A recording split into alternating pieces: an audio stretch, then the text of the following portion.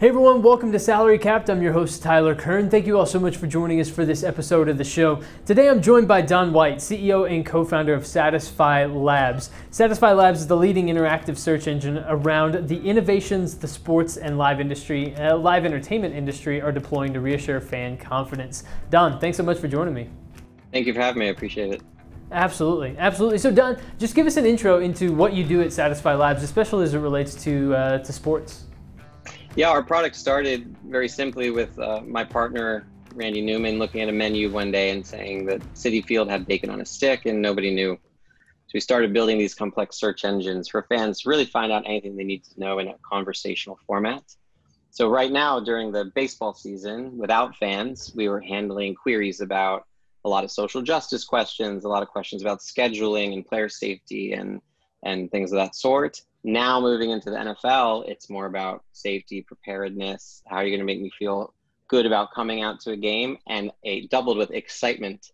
When is my city or team going to let me come to a game? So we're handling thousands of questions every day. So where do you get the information to answer those questions that you're getting from fans? All the content supplied by the teams.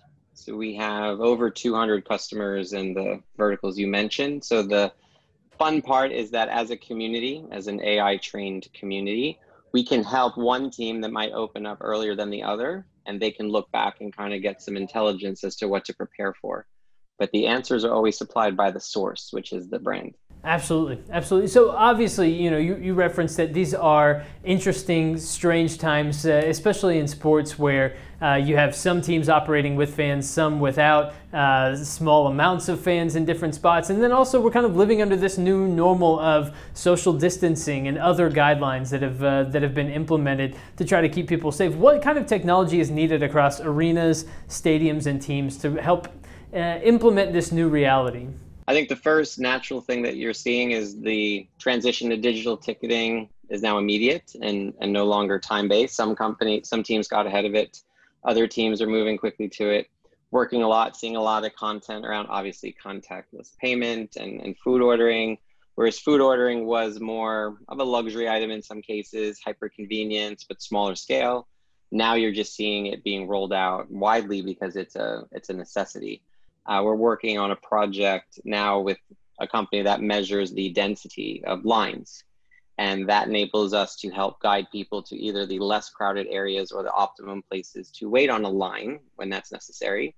So that technology, like the camera work, is really coming out and becoming a necessity. That's really interesting.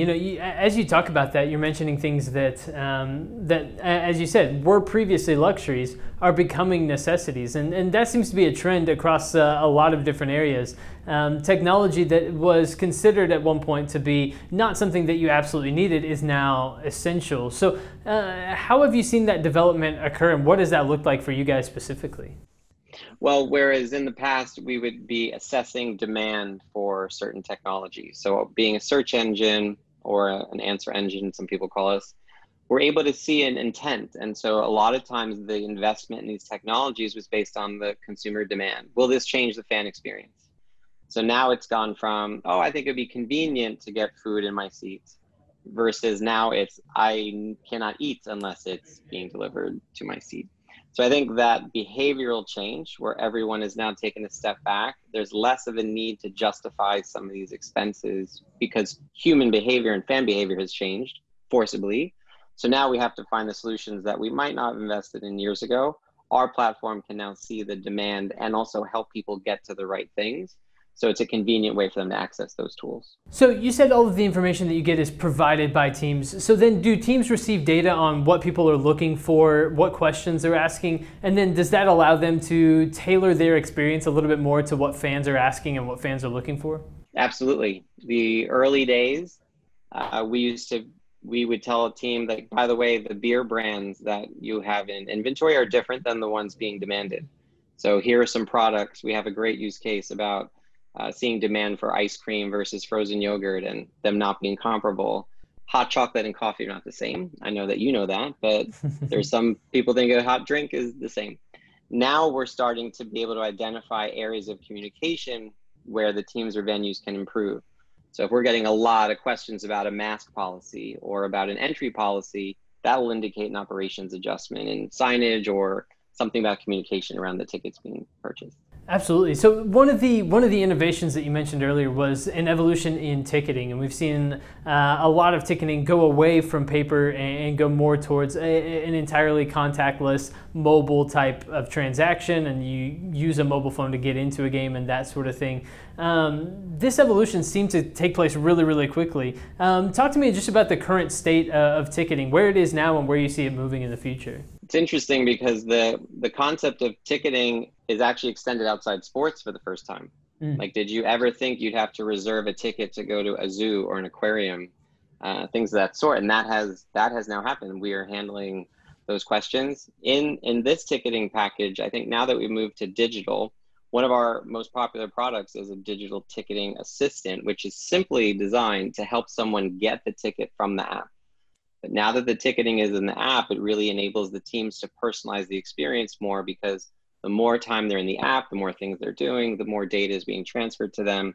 So digital ticketing is good for the fan for convenience, but it's great for the rights holder for their ability to use the data in the future. Definitely, definitely. And so we've talked a lot about technology and how it's evolving the experience, but how has it elevated the customer experience for fans that are going to games? And what do you think for fans who maybe haven't been to a game now in 8-9 months, how is the fan experience going to look different post-COVID once maybe fans are welcomed back into stadiums on a larger scale? Will they be shocked by the differences in the fan experience? What's that going to look like? I have to say, reading the information that I have access to, it's been nothing but gratefulness.